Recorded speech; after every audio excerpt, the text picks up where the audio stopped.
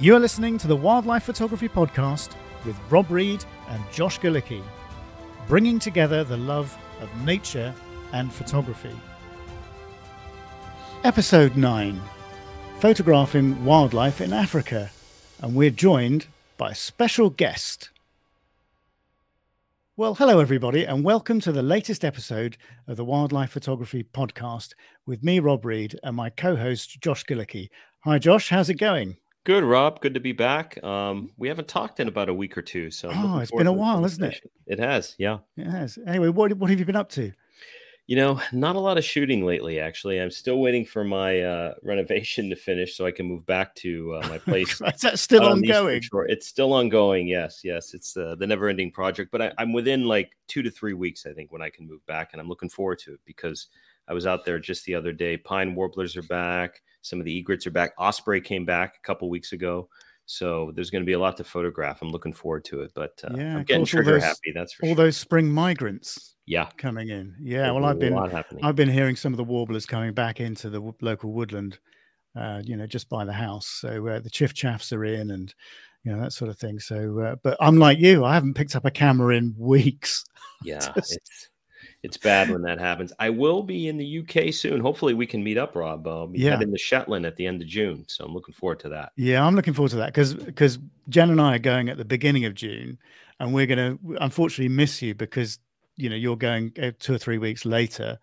But as you say, hopefully, you're flying into Heathrow, and Heathrow is not that far from me. So hopefully we'll be able to, meet up if we can make that happen, but we'll see. But yeah, anyway, so today I thought we'd talk about photographing wildlife in Africa, because African mammals in particular are probably the most popular subject in wild art and a lot of the other photography competitions. So I thought it would be a really good subject for us to talk about, because I know you've been to Africa quite a lot. I've never been.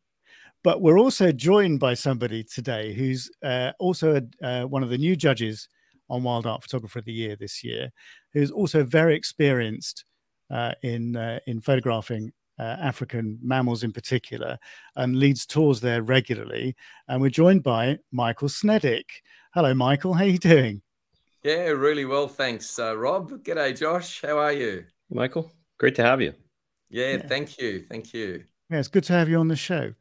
So, Michael, second time in a week that we chat. Indeed, because if people haven't already seen it, Michael and I did a live broadcast last weekend, a couple of days ago, because we're recording this on it's Wednesday for you, Michael. It's still Tuesday for Josh and me, because we had a bit of a. I got up out of bed. Josh has finished work.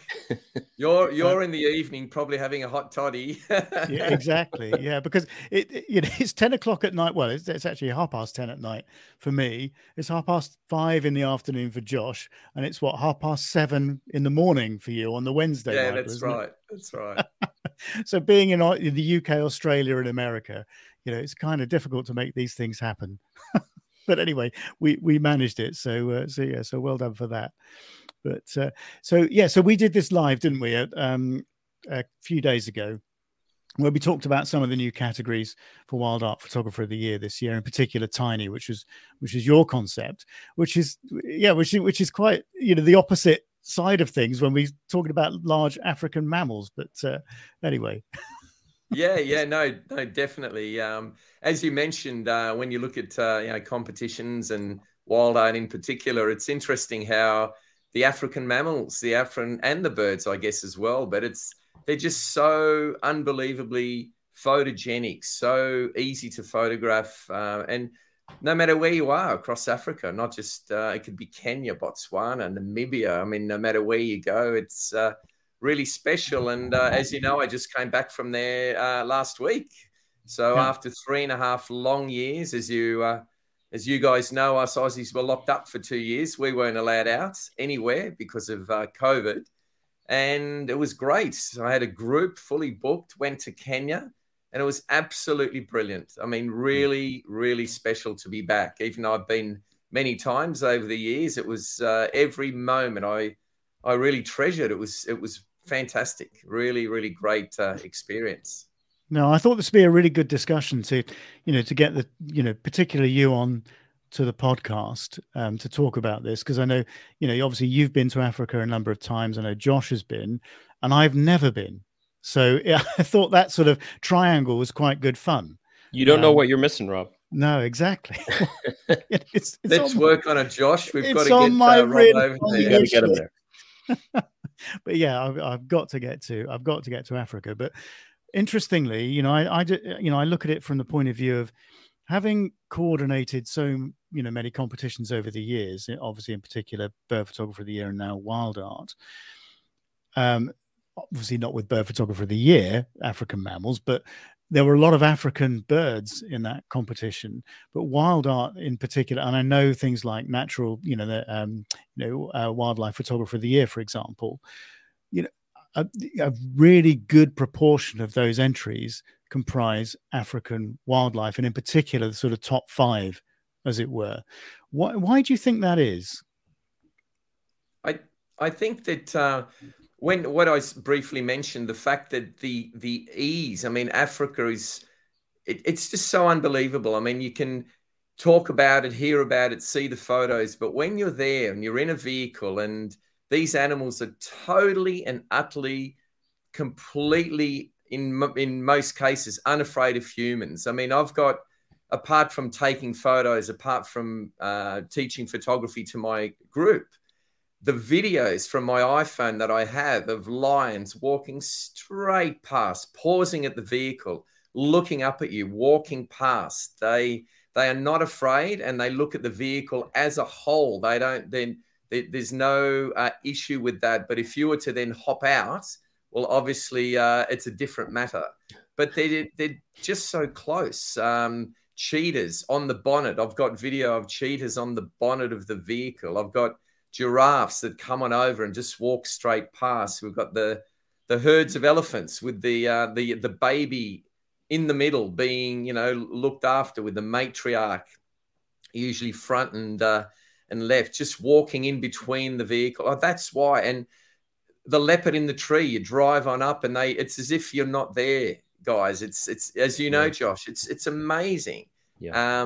And you don't know where to turn. And when I present tours, we always make sure that we have plenty of room. There were 6 of us. We had 2 vehicles. Everyone had a window seat and could go left and right. We had the roof open so you can stand up and you can photograph. We have bean bags, which I always request that you nestle your camera and lens.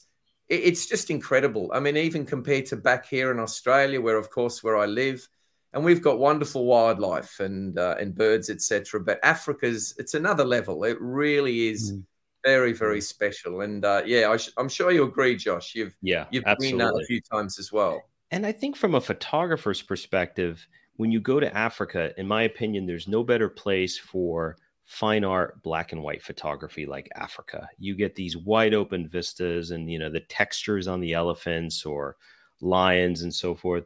It's really the best place for that. And I think if you're a photographer and you're making prints or you're selling prints, people want that on their walls. I mean, I love to photograph, songbirds and warblers. People really don't want a Blackburnian warbler in their living room. But if you have Kilimanjaro in a black and white, you're one of the few, Rob. If you have Kilimanjaro in the background and some elephants walking past Amboseli, it takes it to just a whole nother level. Do you think it's those species that people can really relate to because they know, even if they've never seen an elephant or a lion, they relate to them immediately.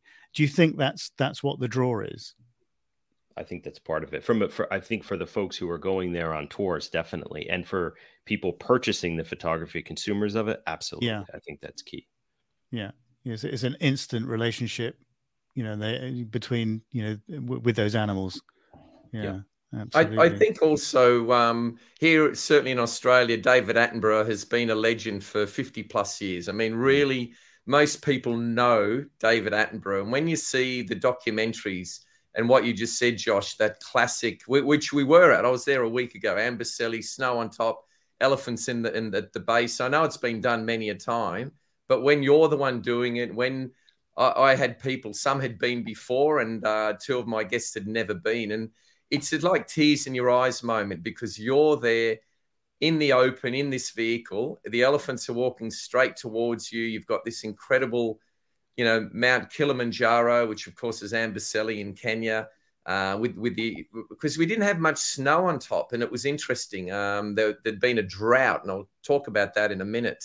But it rained quite heavily, and the following morning there was snow. And so then when we were there, we had this incredible view again of Kilimanjaro with snow, with the elephants. It was, very, very special. And people relate. I mean, people, it's quite amazing. And when you see these animals so close, whether it's a portrait, whether it's a behavior, I think it's just a wonderful thing. And what you said, Josh, black and white, doing the monochrome, with framing, fantastic. Yeah. A real feature on the wall. And you were just there in Amboseli, you were mentioning, Michael. And so I've been there. I've been to Amboseli. When was it? November, late October, early November. And I know a lot of folks go there for the migration, and they're there in some of the dry season. March can be wet. What were the conditions like? You mentioned there was a drought. How different was it from some of the times where, where I think, I don't know if it's considered the high season or a lot, but I know most people go from August to November. It's trafficked a lot by photographers at that point. I've always wanted to go in March, actually. Thanks, Josh. The reason that I chose March was that I try to avoid the high season, the crazy season. It's busy, it's expensive. And I was telling Rob just during the week that there had been drought, full-on drought. There had been no rain for at least a year. Huge amount of animals had died, lots of elephants, including the famous Tusker Tim. He died in the drought. It was really quite, and the people, the locals, the farming, it was quite dire. But unbelievably, when we were there, the drought broke. It was the most incredible thing, because in 45 minutes of rain, it absolutely poured torrentially. We drove out, we waited, and we drove out, and the creek crossings, we couldn't get across because of the water. The next day they had more rain. They've had more rain since. Thankfully it started. But then let's go across. Part 2 of my tour was in the Masai Mara, and I have never seen it so green and lush. Absolutely unbelievable. Green, lush, as far as the eye can see. It was amazing. And the amount of animals that were mating, breeding. The guides were saying that this is a bumper season, and it will be because of that. So 2 contrasts, but thankfully the rains happen. But it's like a seasonal. When I say seasonal, of an afternoon, late afternoon, you get the thunderstorm. It's gone, and then you're fine. So for us, it didn't affect anything. As far as the tour, we still went out, but thankfully it did rain, because the guides were saying that another month and they would have been in dire straits. It was getting really quite bad. Wow. Yeah, they must have thanked you for the rain then, Michael. Absolutely. Yeah.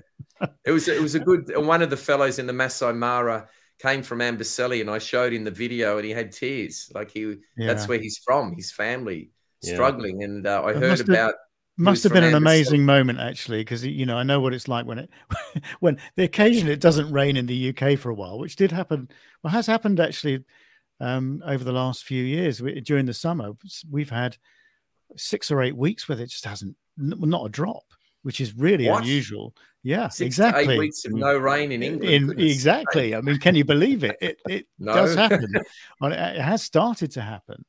And, I know when that breaks, it's just everybody's, it's raining. Can you imagine that in the UK? People actually cheering the fact that it's raining. So if to go for a year, I know, somewhere like that, really to lose a load of animals. Yeah. And dust. I mean, the swirling dust. And it was wonderful when it did rain, and we headed on out. The air was clean, and the dust was kind of gone. And it was really nice. Yeah. It helped with the camera gear for sure. The dust can be a big problem. Big thing on that, Josh. Yeah, I always tell my guests, my participants, never, ever, if you can possibly help it, don't change your lenses, you know, when a big truck's going past with dust or out in the field. I mean, it's just so hard to keep the dust out. Always, I've got a Giotto Rocket. It's a puffer, the big puffer that I use. I use a brush. It was a little bit of an issue, especially with open vehicles.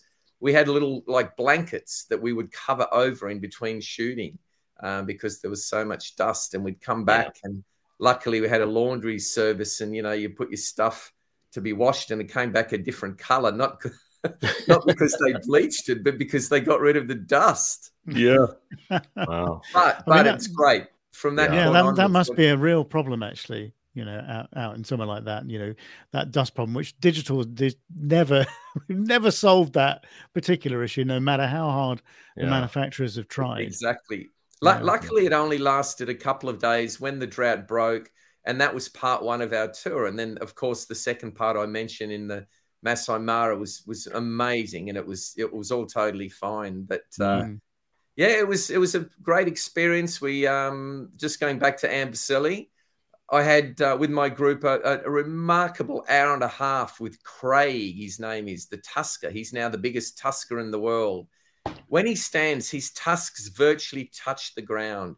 He is such a gentle giant. He's 52. Hopped out of the vehicle, lay on the ground on a poncho with beanbag, and did the old wide angle looking up, and it was just incredible. And I'd photographed so many elephants, and after a while, it needs to be something special, something different. And I tell you, it was amazing. It was really good. And all of a sudden, one of the guides, Charles, his name was, he goes, "Mr. Michael, quick!" He said, "Get in the vehicle." But what's going on? And I looked around, and there was Townsend. Townsend's the grumpy one that turned up. He's 47, and he gets really puppy with people. So it's quite interesting. You got this gentle giant, and then his mate turns up, and it was really quite an interesting little scenario. But having them both there, right 3-4 meters from the vehicle, eating away, brilliant. That's amazing. Amazing experience. The one thing I've noticed with Tuskers too, especially like your Craig, we ran into Craig when I was there a couple of years ago, and it's such a special experience. I've been to South Africa a few times, Kruger, and, you know, the elephants there. I mean, there's just, you know, you just don't, you can't appreciate it until you see, an animal like Craig, how special Craig is. I will ask a follow-up question though, and I wanted to get your opinion on this. So a lot of people, when they go to Africa, they're in North America and many places because, you know, walking around won't kill you with wildlife. The obvious choice to get perspective is to get low. Sometimes it's difficult when you're in Africa. Obviously, you're in a vehicle. Yeah. There are certain instances where we were able to get out of the vehicle and get that lower perspective, whether it's, you know, the dry lake bed in front, you know, with the elephants crossing and so forth. Tell me about how you were able to get out and what instances where you were able to get that lower perspective, because most people are confined in the vehicles due to, you know, safety concerns and so forth. Yeah, no, in most cases, you do not leave that vehicle for obvious reasons. But when the guides, and we had two guides there, James and Charles, that I mentioned, both 10 to 15 years, incredibly experienced. And they make sure, I mean, the area that you're in, it's an area that's as safe as safe. You can look around. There's planes, and basically we were in the open. So with Craig, he was completely, totally relaxed, and we were able to just hop out of the vehicle, and we were right near the vehicle, and he wasn't interested in any way. He said so many people, vehicle, every time people go there, they try and see this amazing Tusker. And using the wide angle lens and looking up, it's a different perspective. Yeah. Again, it's been done before, but it's to me, it highlighted the incredible size of the tusks. And then another shot was just on the vehicle itself, zooming in, just doing that part head shot with those amazing lashes, for example. I mean, that was great as well. And what I love, I won't necessarily do the whole body. I'll just do the headshot with the trunk in that lovely curved shape as the food's going to the mouth. And, and then doing holding the camera in portrait position, for example, and just getting the front on shot. And trying different things. We can say it's been done before, but when it's you doing it, oh my That's right. goodness. Yeah. Yeah. Especially Well, with the and dust especially, kick up and drama, you know, yeah, and you get some of that drama in the skies and the clouds. It's amazing. We yeah. were able to get out a few times, but what we did also, and it actually worked a little bit, although I had to throw the lens and the camera away. I took an old, I'm a Canon shooter, so I had an old Rebel, and I had a, I think it's a Jobu. Is it a Jobu? It's like a Gorilla Pod, a flexible. oh So we yes, put yeah, it Yeah, on, yeah, I know the one. Yeah. and we Yeah. attached it to the front grille of the Land Cruiser, and I had a remote trigger on it, and I had a wide angle. So when the elephants would walk close to the vehicle, I would just, snap it. But when the drive was over, we had to clean it off every night. The lens got really beat up, but we got some pretty intimate moments with the trigger, actually. Isn't it David Yarrow? He does the stuff with the remote, and he puts the camera on the ground in front of the elephants. And I know he's had a few cameras destroyed by them. Yeah. But he gets some pretty amazing stuff using remotes. His access, though, is unparalleled. Yeah. I would love to have his access. Yeah, exactly. That's the stuff you don't hear about. Yeah. So much. But actually, isn't it the thing? I mean, when Michael, when you sort of take somebody who hasn't been before to Africa, and Josh and I have had this discussion before, that when you go somewhere where everything is new, then you're less likely to experiment with your photography because you want to bank those record shots first. So you want the classic shots of African wildlife first. Do you find that that's what people tend to go for initially when you first take them somewhere like that?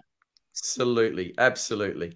And there are people, I mean, you can appreciate all different skill levels and experience levels, but when you're there and you see the elephant family walking towards you, and you just want that nice portrait shot that won't necessarily, win first prize in the competition, but it's your experience. And I guess because every morning you go out in the morning, we always go pre-sunrise. We want to get that lovely light as it's happening.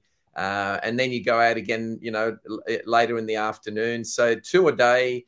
If you're doing a trip, a 10-day trip or a 9-day trip, I mean, that's quite a few safaris. So initially you get shots of the elephants, you get the lovely shot of the giraffe, you'll get the lion sitting there. But then, of course, then you go again and there's more lions and more elephants. So you go again. And so then it becomes a bit more experimental because they've already got those shots in the bag, so to speak. Same with the silhouette. I mean, we've seen it all many a time, haven't we, guys? I mean, the silhouettes of the African animals. But when you're there and you're on a plane looking across and there's giraffes or elephants or whatever it happens, wildebeest with an amazing sunrise, you do try and get that shot. Yeah. But then, of course, you can be a bit more experimental. And then I like getting rim lighting and zooming in on certain aspects of the animal and getting in nice and close and getting more artistic. And I've seen, goodness, many of the wonderful shots in wild art in the last couple of years through the competition. Yeah. So it's both. That's what I find, certainly, that let's get those shots and get them out of the way, and then let's get experimental as well. But not everyone's into that. Some people just love to shoot and capture the animal as is, a nice portrait or portraits. But then there's the behavior as well. And in all the years, and for me, I mean, I've been to Namibia, Botswana, Sabi, Madagascar, Tanzania, Kenya multiple times, gorillas in Africa multiple times. I mean, but any kind of behavior excites people, and the guides know it. It's just they work. That cheetah that's about to pounce on a poor gazelle or impala, which people go, oh, that's terrible, but it is nature, it's natural. But being there, seeing it and photographing, it's adrenaline. I mean, forget drugs. It's just unbelievable. And you're there witnessing this in front of you. Yeah, I mean, I suppose if you go on for a lot of people, and for me included, this would be a trip of a lifetime. So, you're going to want those classic shots that you see. You're going to want to bag those. And there's a limited time for a lot of the classical shots too. And I learned, Kenya, especially because you're near the equator, that golden light and that special light that comes up, it's very fleeting. It happens so quickly. Whereas, where I shoot, for instance, in North America here, the golden hour, if you will, lasts a lot longer than it does when you're in Kenya. You can get some amazing light, but it changes and happens so quickly when you're close to the equator. Yeah. It's Sorry, really Mike. difficult. Yeah, no, it's really difficult. I think because I see, and I know you guys do as well, obviously, judging the competition, if we want to talk about competition photography for a while, there are so many of those shots that come in, and as lovely as they are, those classic, silhouettes, sunset silhouettes that we see, elephants and lions and all the rest of it, the rim lighting, the back lighting, all that sort of stuff, the standard kill shots, the lion with blood all over its face, the sleeping lion in the sun, the black and white stuff, obviously, that people are taking with the harsher light conditions generally in the middle of the day.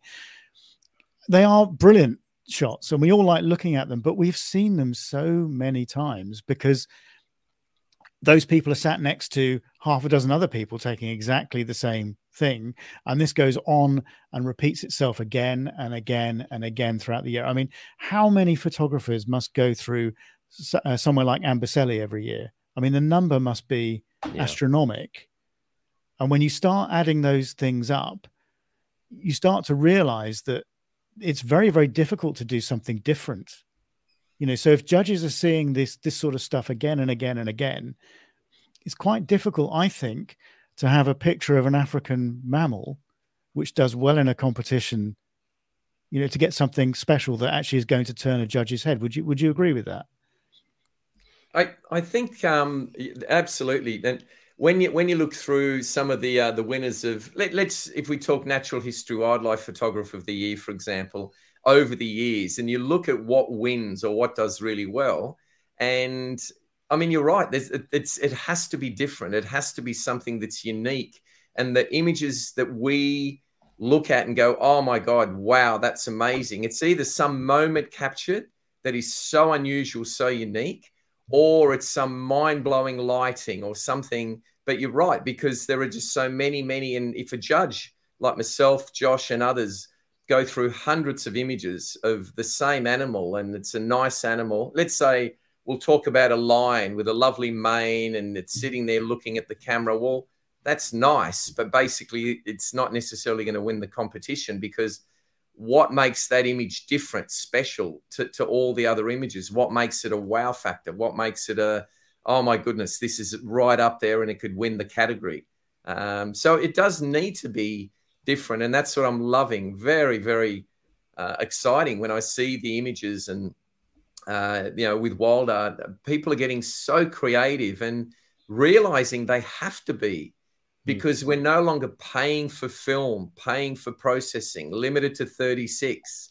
You can take thousands of shots in a day. You can spend all day editing. I mean, when you look at it, and the eye tracking, the abilities, of course, with the different cameras we have, you guys have talked about, but with I'm a Nikon user, of course, and I've got the Z9, which is remarkable, the best camera I've ever used in my life. It is truly an amazing piece of technology. And you look at the OM systems, the OM1 and the Canon R3, R5, R6, Sony. I mean, it goes on and on. And so as far as capturing behavior, I really believe won't be long. There'll be shots that have never been seen before, because animals doing things that are moving so fast, and yet the technology's there now to capture them a lot easier. But then at the same time, you really need to look and go, well, how can I make this interesting? I'm a believer of using, long lenses sometimes for macro, and then using fisheye lenses for wildlife. I've done that with birds, setting up on tripods using fisheye lenses and having birds fly down, and I'm there behind a tree with a remote. I mean, it's just different, and that's what I try and do. Yeah. And I think in Africa too, there's so much subject variation, and a lot of it I think has to do with what subjects do you choose? Because I've been there, and maybe instead of an elephant, instead of a lion, there's a leopard tortoise at a rest stop, or there's lizard, so you can get really creative, I think, with your subjects and do many things outside of the big five, right? And outside of a lot of the more popular mammals. Africa has so much, but for some people that comes maybe on their second trip, or maybe they specialize in that. I mean, you could go to Africa and just focus on macro or herps, snakes. Well, I was going to ask you about that actually, much, because when you first go to Africa and Michael, when you take groups there, presumably people are just focused on those large mammals. That's what they want. Do they ignore everything else pretty much? Or I can't believe this is exactly the conversation I had in the last fortnight. I mean, literally what you're saying is the conversation. And I was trying to explain, and I'm saying to the folks, you're here, you're in Africa. Of course, we will get the shots of the elephants, the lion, the leopard, the cheetah, the zebra, the giraffe, the wildebeest. I mean, absolutely, the hippo. But there's so much more, and the guides are even programmed to get those animals. And I'd be saying, and every day without fail, I'd say, guys, please, let's, if you see a black-bagged jackal, or if you see, just anything that's different, smaller birds, some of the, we had an hour there where we had 5 different species. It blows my mind. It's never happened. 5 species in an hour and a quarter of kingfishers. And one of them there was a pair displaying incredible, aqua-colored wings, and it was fantastic. And the group suddenly forgot about all the big stuff, and we had a ball. It was brilliant. But some of the smaller animals and the iridescent, the lizards running around, and I find that, I totally agree with you as well, Josh. That's as much fun, if not even more exciting, when you've been a few times. Yeah. As well as those amazing experiences that we have to supply our guests, those experiences, because that is what they come for as well.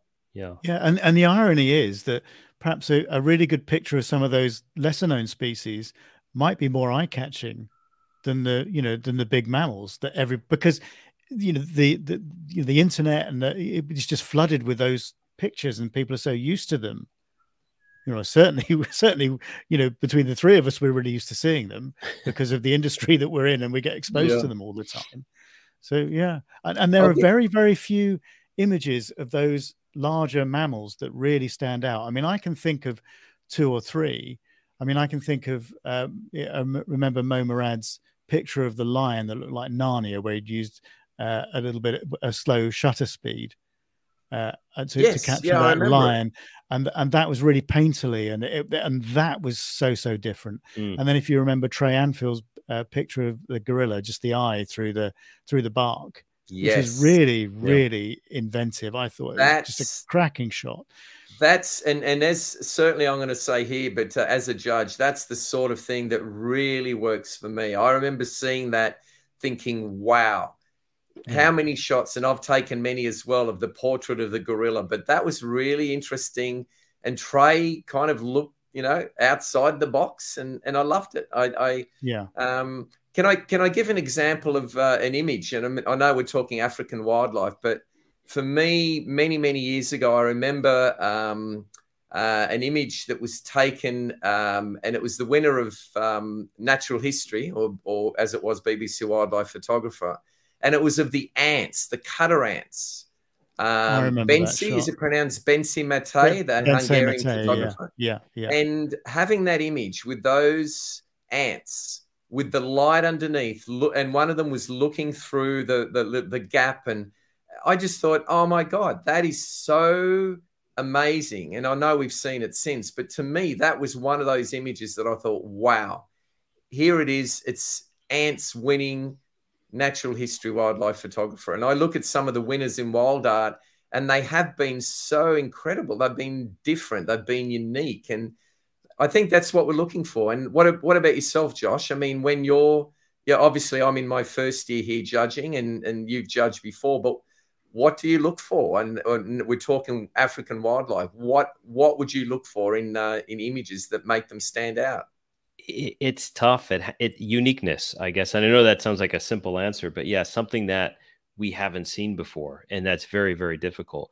Some of the stuff that we've seen when it comes to African wildlife, I think that's been more unique, as Rob was just implying. It's not the big five, or it's not the mammals. It's birds, or it's snakes, or other types of lizards. That stuff stands out just because it's not photographed as much. I think the challenge too with the big mammals, there's a lot of resident photographers who live in Africa and who shoot them all the time, and it's very hard, I think, at least when it comes to behavior in certain situations, for folks who travel there once a year, maybe once in a lifetime, for instance, to top that in terms of what they can get, because they're always out there shooting. I think of a few photographers I know who live in Kenya and South Africa and so forth. So, I guess it would have to be uniqueness. And I know it's a simple answer, but and it's more difficult. As Rob says, the African animals top all of the other.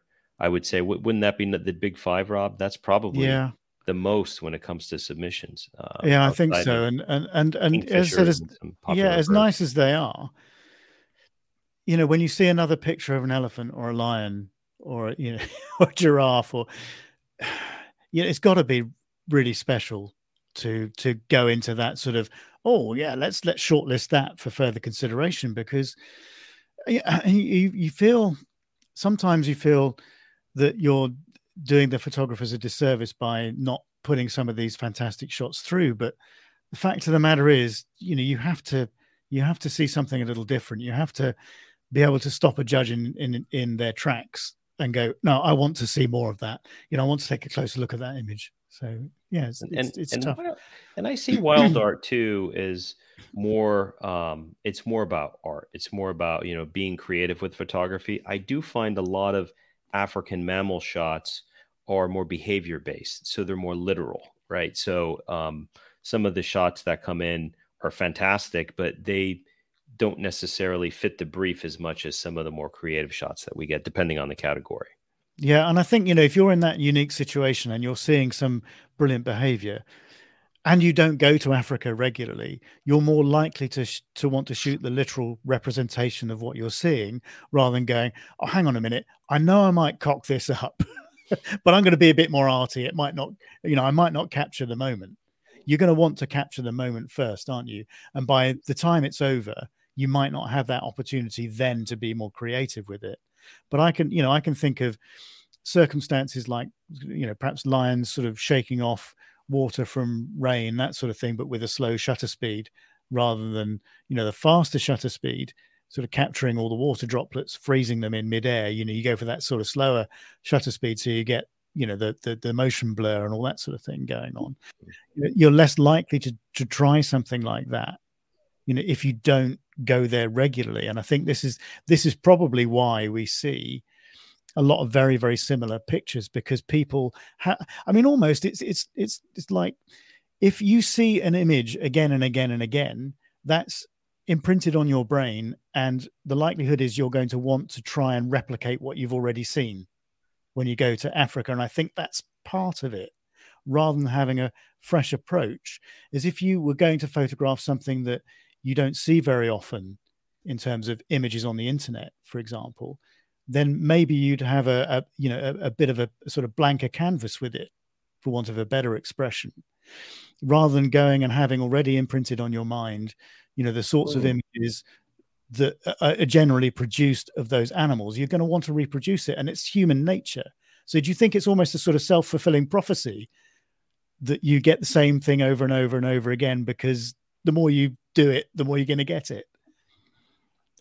I think it's interesting exactly what you've just said, Rob, and you touched on, Josh. I think of the example of one of the photographers, Greg Du Toit, South African photographer. He won Natural History a number of years ago.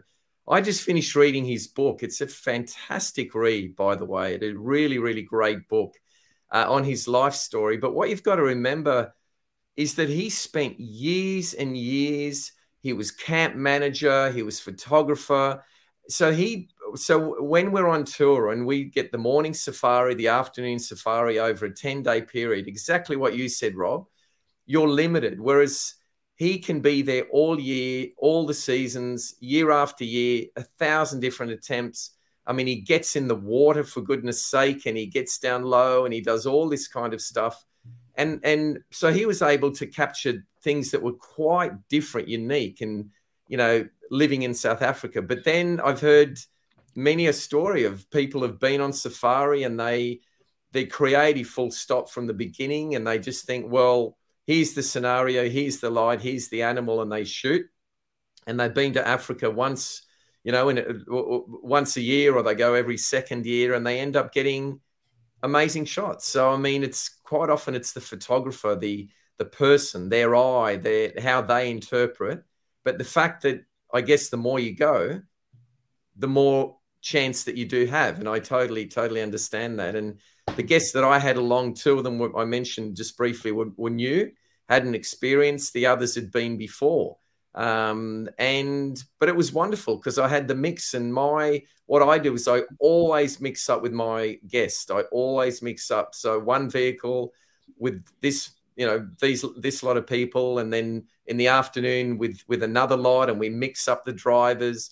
And so you get to go out with different people and you see different things. And but being there and sitting for a while and then getting creative, like when you've got the lioness or the lionesses with their cubs.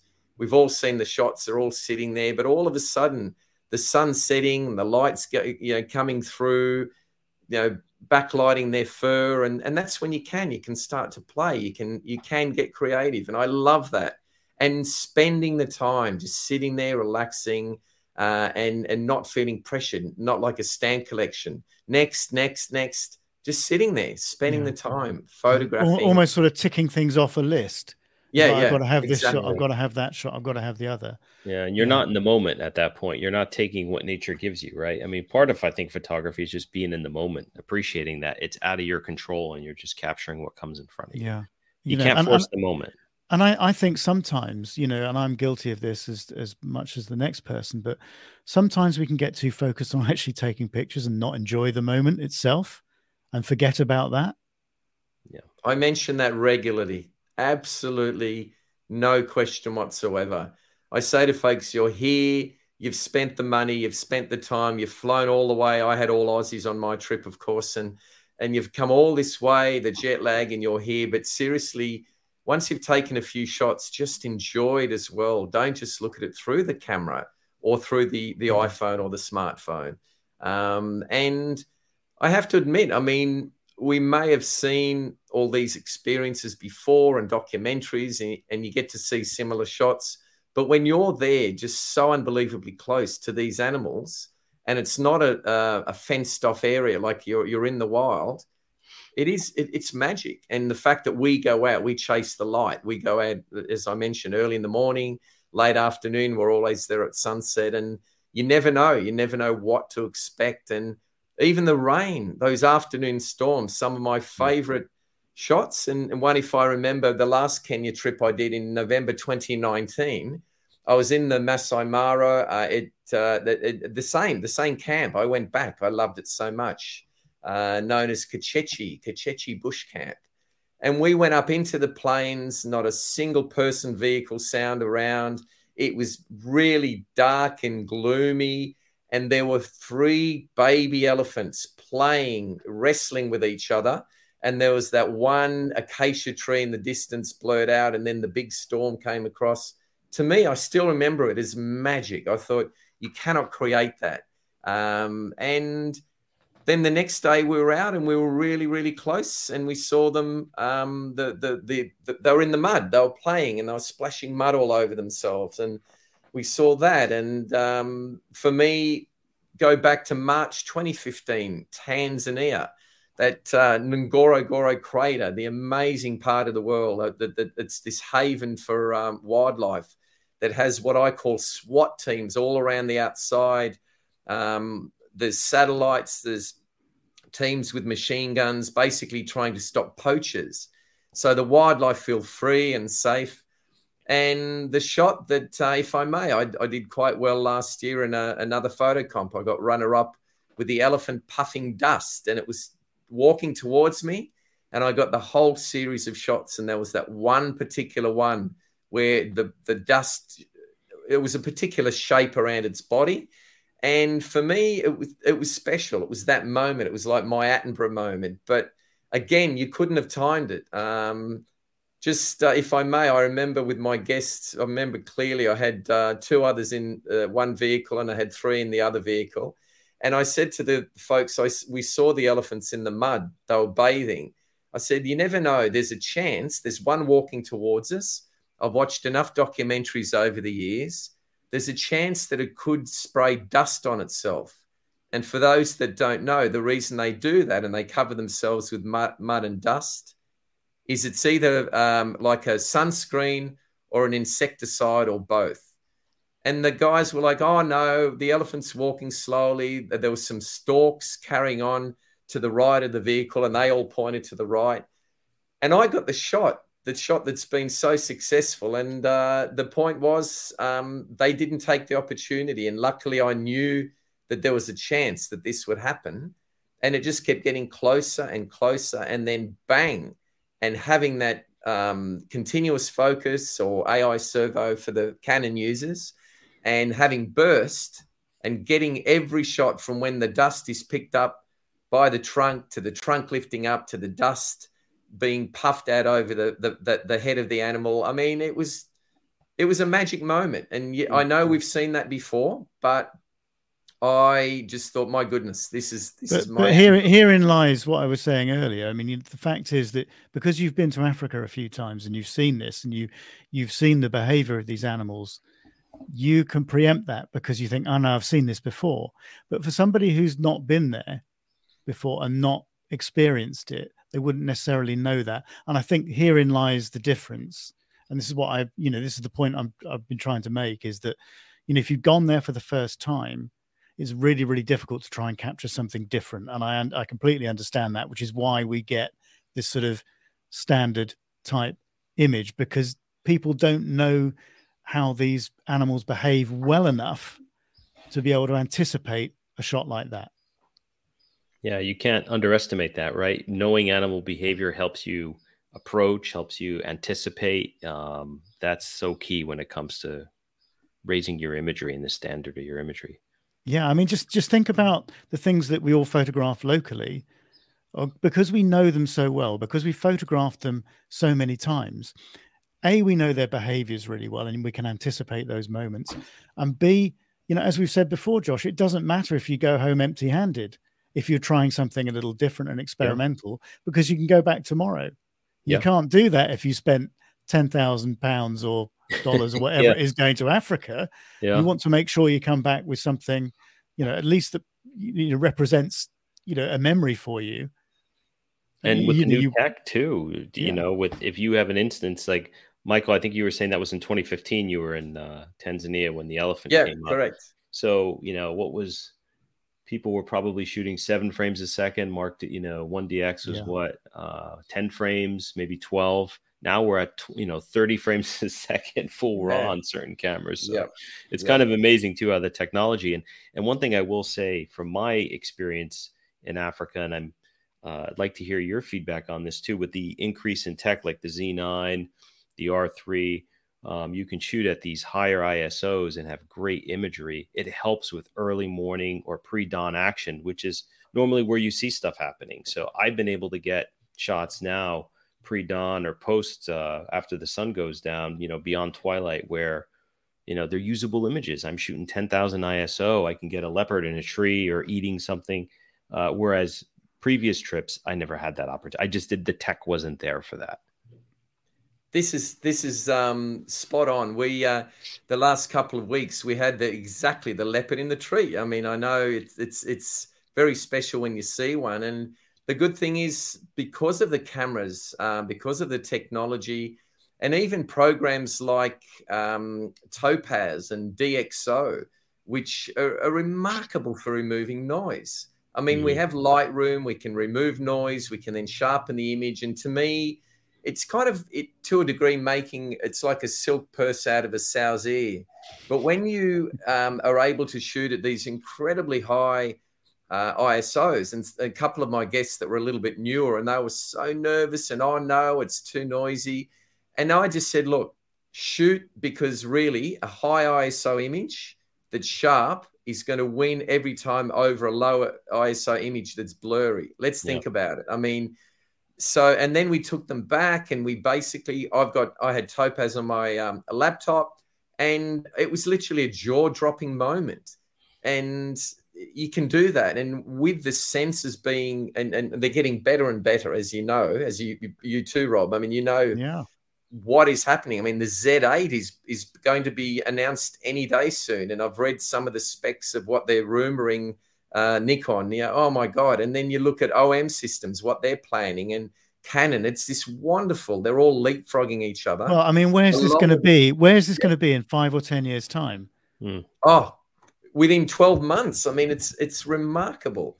And there are images that I've gone back that I've shot with high ISO that I've tried to clean up, as you might call it, and I've just put them through Topaz, for example. I know Georgina, of course, one of the judges with the competition. She's been using it and raving about it for years. I took longer. I waited. I just wanted to wait, make sure. And then last year with the updates, I just said, this is, I cannot not do this. And I also tried DxO. They're both great programs. There are other programs out there. But can you imagine what you just said, Rob? In a few years, you'll be shooting at 150, 200,000, ISO.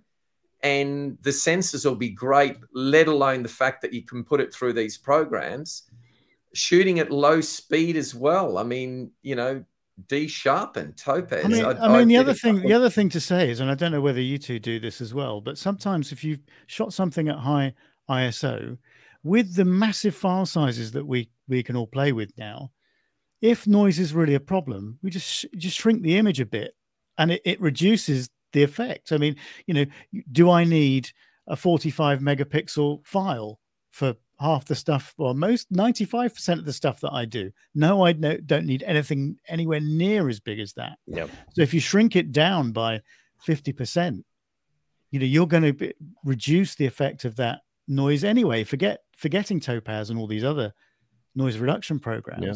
And a little grain never hurt anybody. Exactly. I don't mind a little grain. So I talk to a lot of people, and they work so hard in these post-processing programs just to make it where there's no grain, everything's smooth, and it has an artificial look to me. So a little grain doesn't hurt, No, and actually can be a really, can be really effective at times. I mean, I can think of Trey Anfield shot that lion shake with the the lion shake, and we're talking about African mammals here.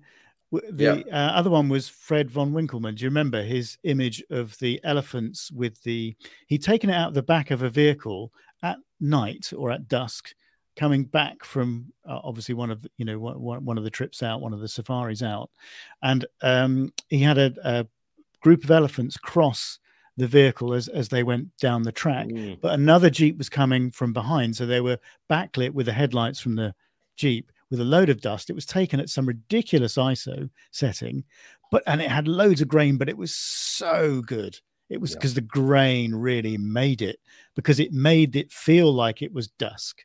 Yeah. If it had been smooth, it wouldn't have worked half as well.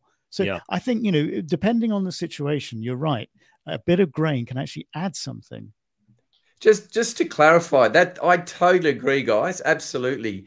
But again, when we talk noise, there's color noise. So your red RGB, red, green, blue artifacts, and then you've got your grain.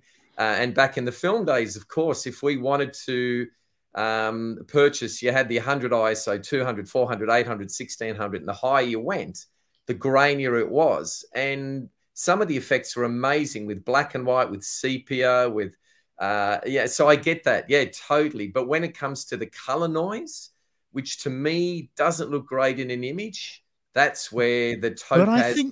But I think you only really get that when you've pushed a file that you can't push. So the exposure isn't quite right, or you want to do something to it. I think the higher the ISO that you use, the less you've got the ability to really mess around with it.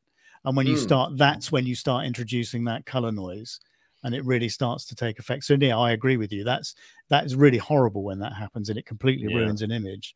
I get a lot of it in darks at high ISO, your dark colors and Yeah, But that's it. If you're pushing shadows, for example, then you're going to get it there, aren't you? Correct. And my teachings now, and I've hit 27 years of photography, and this is my 20th of teaching. And I say to students, and I have, and anyone that's listening, any of my past, photography tour or workshop participants, I'm always espousing the fact that shoot with the lowest ISO you can get away with. So, we don't want to just shoot high and go, oh, we can fix it. Shoot with what you can get away. That's a general rule. But then when we're talking creativity, wow, let's do it. Let's just be different. And who would have thought those images that you just mentioned, Rob? I mean, they're amazing. And yet, oh no, people would say, oh, it's too high ISO, but no, it works. It really does work in those instances. I did a talk recently, and somebody asked me, because I'm showing some of my pictures, and generally speaking, I'll shoot upwards of 1,000, even with good lights, because I don't worry about noise, because I know what the camera is capable of, and I would rather have more flexibility with shutter speed and aperture and not worry about 1,000 ISO. Why would I? I mean, with a D850, the file size that I've got in good light, you're never going to see any noise. I mean, you're really not. And that surprised a few people. Well, why are you using such a high ISO? I said, well, why wouldn't I? And that was a real surprise. I said, I know the camera can handle it. I don't see any noise. Do you see any noise in this image? No. So why would I not have a faster shutter speed, for example, for photographing this bird in flight, or for capturing this action that I want to capture? Absolutely. Or why would I not use the aperture that I want to get the effect that I'm wanting in this image and not worry about the ISO? So why would I not? And that surprises people, actually. Even now, I think what it is, perhaps, and this is, we're talking about perhaps people of our own generation here, that we used to film and know how much film degrades when you get past 400, and how much grain you used to get in those sort of faster films. I think that's still ingrained, if you pardon the pun, in people's minds of our generation. The younger generation of photographers who've been brought up on digital and have seen the progression of the technology aren't so worried about it. Yeah. And there seems to be a reversal. I see a lot of, what would you say, Gen Z? Is it Gen Z or the young? They're using, they're buying film cameras, Polaroid and different types of cameras for, so it's kind of like things are going the other it's way. Retro, isn't it? Yeah, it's retro. Yeah, I know this isn't the the podcast for it, but just on that comment, Josh, I love my music with a passion, and of course, we went through vinyl, cassettes, CDs, MP3s, iTunes, and now with streaming with Spotify and beyond. And now we're back to vinyl. Friends with vinyl, and it is phenomenal. Like it is really, really turned around, and they can't press them quick enough. Like it's phenomenal. Plants are being built everywhere. Vinyl is back in a big way, and the same. I'm hearing more and more. Leica they've gone back to release a film camera. I mean, it's really fascinating, isn't it? Yeah, a lot of people are using Leica for street art, like street photography. Leica seems to be pretty popular amongst photographers, but you're right. There's nothing that sounds like vinyl. It's got such an amazing sound. I don't think the 8-track will come back, thankfully, but I think vinyl might be here to stay. My dad had one of those in one of his cars, the old 8-track cassette things. Yeah, my grandfather did too. It was like I think it was a Cordoba, Chrysler Cordoba. Montalban used to advertise for that. The guy from anyhow, but I think Dad's was a Toyota Corolla or something, one of the really early ones, something like that. So, Josh, can I ask what were the other countries that you went to? You've been to Amboseli, you've been to Kenya. Where else have you been? So I've been in Kenya. I've been to Amboseli, Samburu, and Masai Mara, and I've been to South Africa twice. I've been to Kruger. So one trip was Northern Kruger, from Satara up to what would that be? Punda Maria, I think. And then the other was from Satara down to Bergendal in the south. And how was that? Very different. Great. How was? They're very different. South Africa is much cheaper than Kenya, no doubt. It's about half the price as Kenya, but it's very different. You get similar animals, but it's a much brushier environment. You don't have those grand landscapes around. It's not as open.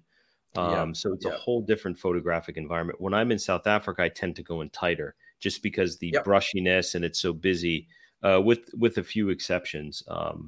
And then you can get wild dogs more easily in Kruger. I don't even know if there's wild dogs in some of those places in Kenya anymore. I know Zambia maybe. No, very few. Yeah. No, we didn't see any. Very few. I've been to Sabi, so Sabi, and which of course south of Kruger, and that was the difference. And the reason you've mentioned exactly what I was sort of thinking. The brush, the greenery. I mean, really high, and a lot of those spots, it's a bit trickier, to find the wildlife. But when you do, wow, it's fantastic. Rhinos, it's great for rhino, white rhino. They're, we had rhino with babies more than anywhere else in Africa. We had amazing giraffe imagery, and we had lots more leopards. Yeah. So it was great. But then you look at places like certainly, Botswana, Kenya, the open plains. Again, very different.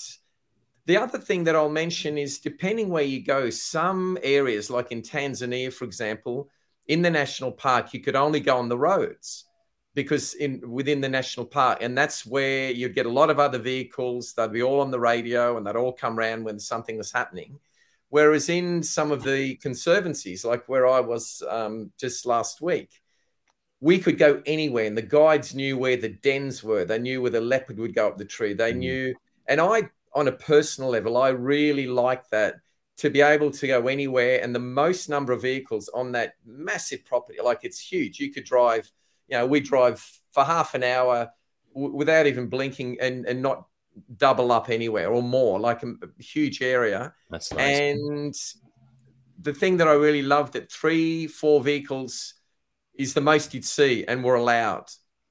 Whereas in some of the other locations, you'd get up to 25 vehicles turn up when the cheetahs were there, for example, which for me, it can be a little bit much when they all come round and they all race like crazy because they want their guests to see. And I do understand they want their guests to see the animals, but I prefer, I don't know how you feel, Josh, having been there, but I prefer that quieter. I mean, how much of a problem is that? The sort of vying for position between vehicles, because I've heard this.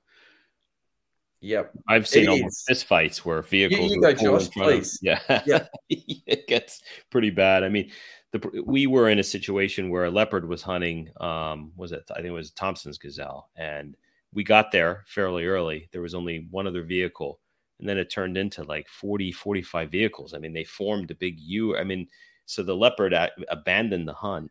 The gazelle got away, and then the vehicles were jockeying for position. And then, obviously one will back up, and then a photographer will get blocked. There'll be some words exchanged, and it's an interesting thing. So yeah, I'm totally with you, Michael. Less the better. It's what I have heard actually. Of course, the big crossing photographs in the Mara. That's one of the busiest areas. You go, I guess it's October, and you get all these vehicles when you have the wildebeest going across. In 2020, when right after COVID came out and most people were in lockdown, I know a few photographers who went over there, and they said it was glorious because there's very, very few people there, and it was amazing to be at these crossings, and you weren't competing with a lot of other photographers. But if I had to go back in time, I would have tried to get over there at that point in 2020. That would have been amazing. I know a lady from the States who actually, during COVID, like in Australia, we couldn't fathom, as you heard earlier on in the podcast, that we were locked up for 2 years. I mean, we could not get out, not even New Zealand, like we couldn't get out. She was traveling, and she had her own vehicle, and she was at camp with one other person. And she said it was remarkable. It really, so I agree. It would have been incredible, amazing experience. But when I've got a really fantastic operator here in Australia that I deal with that organises all my African tours, Encompass Africa. And honestly, they just know, and they know me as well. I mean, I try and get the best experience, for my guests at the best price possible, but it's more the fact of the experience. And if we can go somewhere where there's a chance of seeing A, B, C, D as far as wildlife, and you've got amazing lodging, staff, food, sure. But when you can go and you're the only one, or you might have one other vehicle and they talk on the radio and they communicate, it's fantastic. And I've been there. I've been in that experience where they all jostle and I'm standing there and I'm just thinking, this is nuts. They're all yelling and they're shouting and they're revving the engine to try to get the cheetah to move. And I mean, that doesn't happen everywhere, of course not. But I have seen it happen years ago in the very, very beginning. There was one experience like that. And since then, I've been sort of a little bit more careful as to where I choose. Yeah. Because I mean, this is the side that you don't see, because obviously you're looking through the lens. If we're all looking at these amazing shots of African wildlife, you're seeing what the photographer is seeing through the lens. You're not seeing what's behind the scenes. And I've heard this, that there can be almost fights, for position and numerous vehicles. And you have to wonder, the effect that is actually having on the wildlife at times. So I'm not saying it happens all the time, but there must be circumstances where it's, where, as you say, a predator actually, stops hunting its prey, abandons a hunt because of the attention that, it is being forced upon it by all the photographers that are crowding around. And I've seen the opposite too, Rob. I've seen where leopards have actually used vehicles and hid under vehicles as a part of their attack scheme. So wow, they learn, don't they? Yeah. Smart. They go from one under, Yeah. Last couple of weeks, guys, we had 3 leopard siblings, 2 females and a male. And they walked right across the plain. There was nothing anywhere. There were no trees, right up to our vehicle. And there was 2 vehicles. I was obviously in one and we've got the second one. And they lay underneath for shade. I mean, that is also incredible. And then one of them, as I said earlier, just went on the bonnet and just kind of like, look through. Suppose there's the usual tourists in the vehicle. And it was incredible. And they're relaxed. I mean, in most cases, the animals are quite relaxed. I have been there and seen that scenario where the cheetah, in this case, went for a kill, and because of a vehicle, she aborted. And it was late in the afternoon, and the guide said, that's not good because her cubs don't get fed. Exactly. So... But if I may, we talk about, the Kenyas and the South Africa and Botswana, but I've also been to Madagascar, and we talk about different and unique. Oh, my goodness me. What an amazing place. And you talk about the, Galapagos. Well, in Madagascar, so I'm sure you guys both know, the wildlife types, the variety, the species is so unique. And I still remember, and there was none of you didn't have the big 5. It was fascinating. All the unbelievable, the chameleons and the lemurs and the shifachas, and it was absolutely incredible. So that still a part of Africa. If you want to, Madagascar, there's one that, and I know people like Peter Bombuzek, he goes to places like that and he gets all these incredible shots. Oh, it's just amazing, some of his stuff. Yeah. Yep. And I hear like the deforestation and what's going on in Madagascar. I mean, a lot of people say go now because who knows what it's going to be like. I mean, it's sad in terms of what's going on. Yeah, a friend of mine went a few years ago and he was shocked. Yeah. He said, well, I was expecting all this amazing wildlife, which, he did see, but he said you drive through these areas that have just been decimated, and it's very, very depressing. Yeah, it's horrible. The pressure. I went, let's see, about 6 years ago, roughly. And even then I was told there was only 8 or 9% of the original rainforest left. And we went through Antananarivo, the capital, and it was the single most, what's the word? I mean, not depressing, but real eye-opener. The poverty was so extreme that to see that for a day and then drive up, and of course you go up to these luxurious lodges and you're treated like, you know, the king, the queen, and the heir apparents. It's the first and only time I felt really a little bit uneasy, because the poverty is unbelievable. And so we can all say it's so wrong, the land clearing and all that, and because we love nature, wildlife, the environment, and I understand that. But when you look at the locals, who their number one aim, they just simply want to feed their family. Yeah. Right, survival for them, isn't it? I mean, you know, it's all right. It's all right for us, isn't it? We can afford it. If you see what I mean, we can afford to have these views and opinions. And the thing that I find an issue, and this is without getting too much on my soapbox, but it's when the governments, the greedy, you know, they get in and, you know, they clear and the locals get nothing and they line their pockets. That's for me, the politicians, and you know, that's the issue. But Madagascar as a whole, like the areas that we went to, and to see, you know, the lemurs out in the wild, and you know, I could only dream, and it really was special. And again, the little stuff, the unusual, and I found that just as exciting and as wonderful to see in photograph as the big stuff in Africa. Isn't it a shame that, you know, that species like lions and elephants, those are the sort of things that an economy can be based upon, because people want to photograph them, they want to come and see them. So you can create, you know, a thriving economy around those species.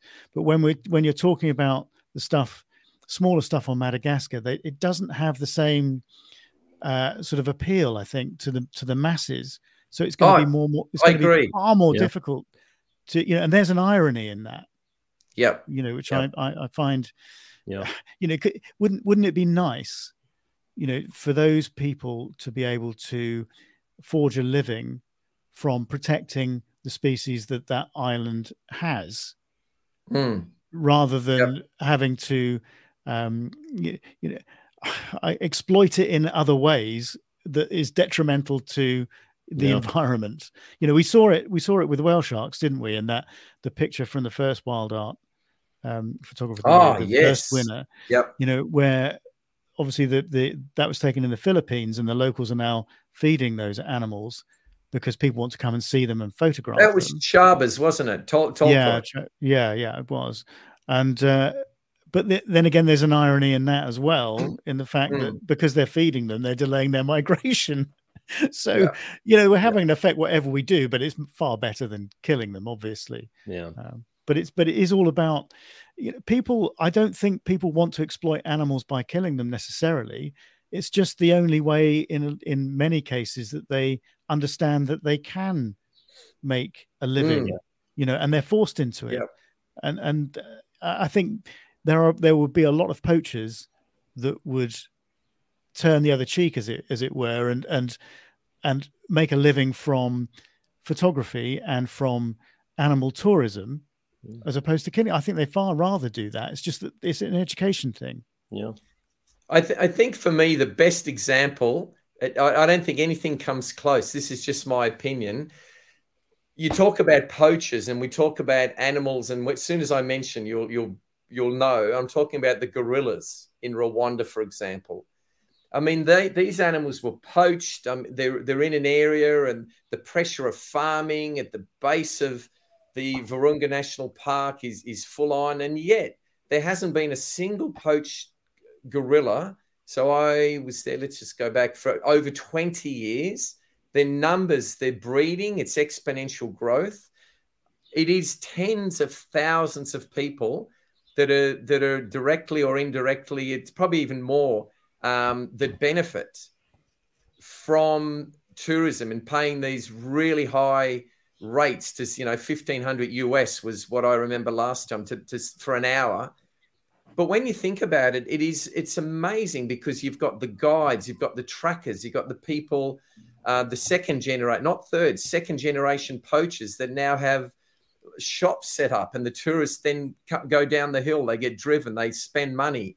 I think it's amazing. It really is. And for me, the single best experience of anything I've ever done anywhere in the world in my life to do with photography, and we're talking Africa here, it's the gorillas in Rwanda. It is.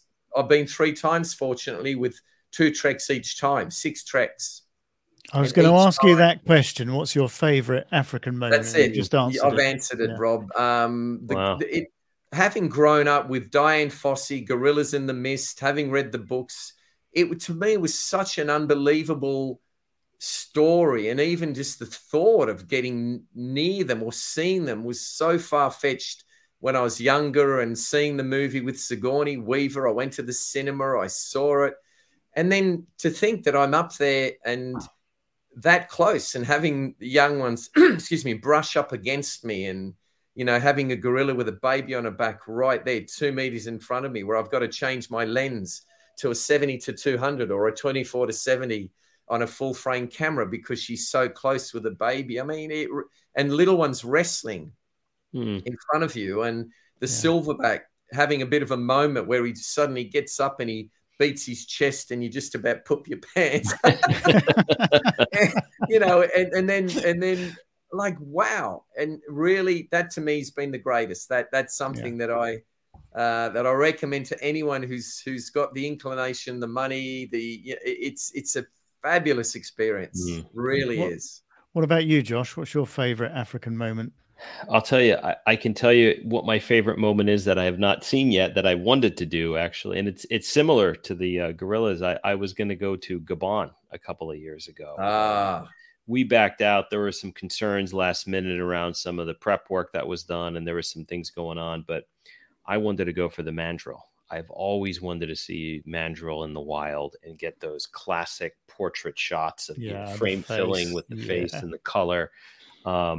So that's something I've always wanted to do. But as far as experience goes, boy, it's tough. There's not one thing I should say that really stands out. Well, the one instance actually was in Kruger. We were on this bridge. It wasn't great photographically, but it was just one of those experiences that you see. There was a pride of lions on a zebra, a dead zebra. They killed the zebra. They're feeding on the zebra. And this small grouping of elephants were coming. There was the matriarch and there was a young one. And they attacked the lions, and there was a standoff, and it was amazing. I got a few shots at the end where there was one male lion walking away, and his whole face was just, blood covered, from the zebra, and you could see the matriarch behind, charging him, getting him off, and he kind of had a nonchalant look on his face, but it was pretty amazing. Right after that happened, we had a few rhinos that showed up in the riverbed as well. So just that string of events that happened. Yeah, makes it stick in your mind. Amazing. Yeah. Oh, here's a question for you, Michael. If you could only take one lens with you on your travels to Africa, what would it be? Straight answer. I've got one. My 500 PF 5.6. Nice and light, for those that don't know, Nikon have been releasing these lenses, which the PF lenses, which are basically half the weight, half the size, roughly half the price. Phenomenal. I was going to say that's the most important thing. Yeah. And I put that. I use that, of course, with my the Z9, and as you say, Rob, Z9. Amazing, and the sharpness, the clarity, the speed of focus. I put that in my pack, and it's on my shoulder. I've got a 70-200 2.8 with a 2-time converter. I've got a 24-70. I've got all of that. The fisheye. Honestly, though, that 500 PF is a beauty. Really love it. Love that lens. Yeah. What about you, Josh? Yeah. What about you, Josh? What would you take? I'd say probably the 70-200 f2.8 because it's fast. You can get, really widescapes incorporating animals within the environment. And you can, a lot of animals you can get close to as well. So you can put on a telly. It's very versatile. So I'd probably say the 70-200 f2.8. Okay. Josh, do you know that exact lens with the 2 times is what I took to many African trips up until I bought and I now take both. But seriously, that is what I used. And so I had amazing. Do you know what? That is one of the few few zooms that actually works okay with a telly. Yeah. Yep. Yeah, they work great. Yeah. Yeah, they do. They do. Yeah. And with the Nikon, with the Mark III, which has been around for years, the 2 times and the 1.4 time telly, the thing is, they're being built for each other, and the lack. I mean, years back, many years with versions 1 and 2, you really did have a bit of a quality loss there. But there's very little, and I'm curious what you think, Josh. But there's very little quality loss with the Nikon 70-200 with the 2x. It's actually quite sharp at 400. I've heard that. So I shoot the Canon 70-200 with the tellies. Yep. The tellies are great with Canon. Although years ago, I have a lot of Nikon shooter friends, and they used to tell me, was it the 1.7 and the 2x? I think those were the Canon, the 1.4 and the 2x. I think it was the doubler, the 2x. They had some quality loss issues, but this was going years back. They've really improved it very much. That's what I heard. Okay. Final question for you, Michael. If somebody who hasn't been to Africa before, where would you recommend they go first? Kenya. I didn't even blink. Yeah. What about you, Josh? Yeah, I mean, Kenya's amazing. I can't argue with that. I mean, Kenya's incredible, and there's so many different types of environments. If you want to photograph elephants, Michael, I think you'll agree, Amboseli is the #1 place on the planet to photograph elephants. Yep. And you have the Mara. I mean, Kenya. Yeah, great stuff. Botswana's pretty good too, by the way. Oh, hang on, Tanzania. No, hang on. You can't do that. It's one place. I know. It's like you with your blooming lenses. I asked you for one lens. It's like lists off a load. Yeah, I know. Anyway, Michael, this has been a great discussion. Thank you so much for coming on.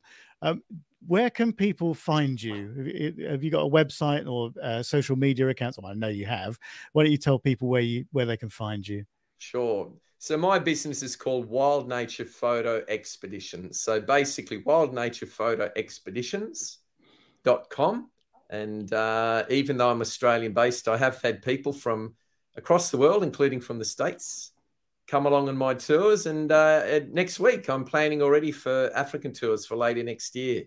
A couple of photo tours and a few back-to-back. It's very, very special. And as much as I do this for a living, when I'm there and I'm there to help people, my guests, I absolutely love the experience. I love being there. And the reason I keep going back, it's as Josh has said, it's very special. And we're going to work on getting you there, I'm telling you.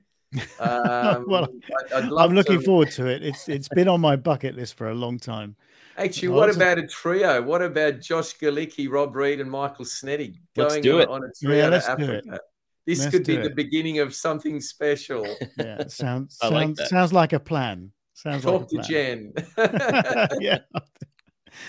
Anyway, Michael, thank you so much. It's been great having you on. It's been really good to talk about your trips and about everything about African wildlife. And Josh, thanks for coming on and sharing your experiences as well. It's been really good to talk to both of you again. I don't know what's next. I don't know what we're going to do next, Josh. We have to think about the next podcast. But I know we've got a few more guests lined up. Yeah. When we can actually arrange it and record these things. We're a bit like getting Michael and you together at the same time, being on different sides of the world. It's quite tricky at times, but we've got loads of stuff planned. So we'll think of something. Thanks for the invite.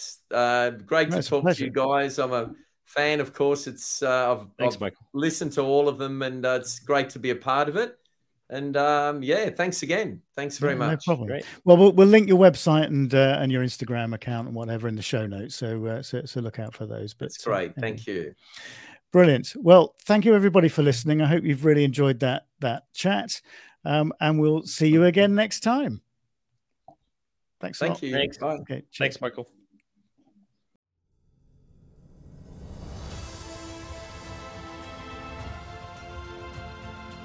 You have been listening to the Wildlife Photography Podcast. If you have enjoyed the content, then please help us to spread the word by sharing a link on your social media platforms, giving us a like, and leaving us a comment. See you all again next time.